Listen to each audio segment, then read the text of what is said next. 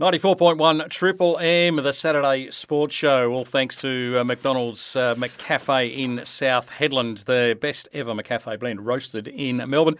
The coolest summer sport around is water polo, and water polo season is not far away. In fact, this time in 2 weeks' time, we'll have a try night, the Friday the 14th. So that's coming up very, very soon, 13 days from today.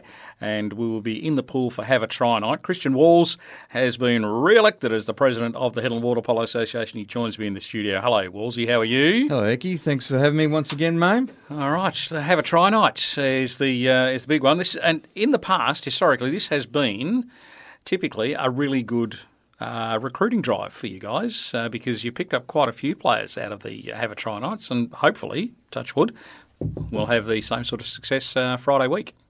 Yeah, it lays a really good foundation for water polo, and obviously we've got some newcomers going into the seniors now, and hopefully we can get the same numbers like we did last season.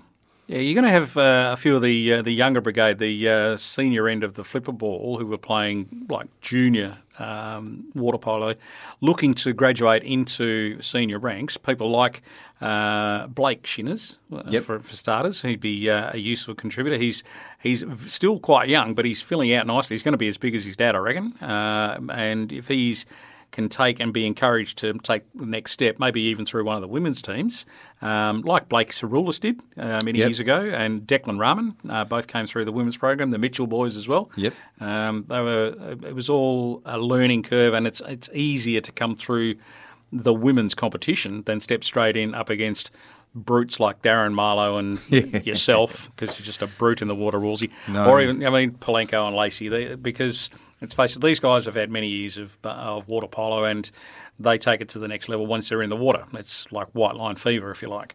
So it'll be good for the younger ones to come through a women's program to get used to team play and that sort of stuff. Well, they're the future for our association, and when they're confident enough, they can go into the women's division. They spend the next couple of seasons in there, and then they go up into the men's division. But last season, we did see that with the Smirky boys. Yes, indeed. They actually Austin played in the Zaki, seniors. They did. When we were quite short, and obviously... And held their own. I mean, obviously there was obviously a little bit of easing up. They weren't actually pounded when they got in there, but they showed they can hold their own, Aussie and Zach. So yeah, for sure. And it's a great experience for them for the future as well. Yeah, so the Have a Try Night's coming up Friday week. You've got juniors, women's and men's Have a Try on the same night? That's correct. All right. School holidays finish up, obviously, at the end of this coming week. So it'll be at the end of the first week of fourth term. Are you looking to get the flipper ball underway with Scotty and Juliet again this year? Scotty should be back. Yeah. He's currently on holidays at the moment. But Scotty and Juliet are always there doing flipper ball, doing the barbecues and whatnot. I mean, let's face it, our flipper ball program, and I've said this for the last 3 or 4 years, it's probably the biggest and most successful flipper ball program outside of metropolitan area. Yeah, well, we've had that discussion with Water Polo WA. Yep. And it is Have they acknowledged it as well? Yeah. I've told them about the numbers last season, and they were quite astonished. Yeah, for a town of our size to get over 100 registered flipper ballers every season is amazing. And that's from the youngest all the way, flipper A all the way through to flipper D all the way through. So it's very good.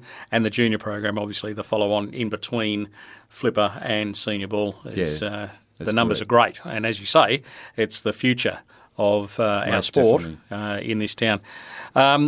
So what time will the seniors get underway? Women's first at 6:30, 7 o'clock-ish? Yeah, so the flipper ball's from 6 to 7, then the women's take over from 7 o'clock onwards, and then the boys get in at 8. Boys get in about 8, and then we should wrap it up by 9. All right. If you are interested in playing, water polo is played at the South Headland Aquatic Centre, the Shack, on Leek Street in South Headland. You can check out Headland Water Polo on the Facebook. They're on the socials, and come on down, even if it's without the togs and the towels first up. But it'd be good if you come along with your togs and your towels and dip a toe in the water and have a crack first up. It's not going to be full-on Olympic water polo. No.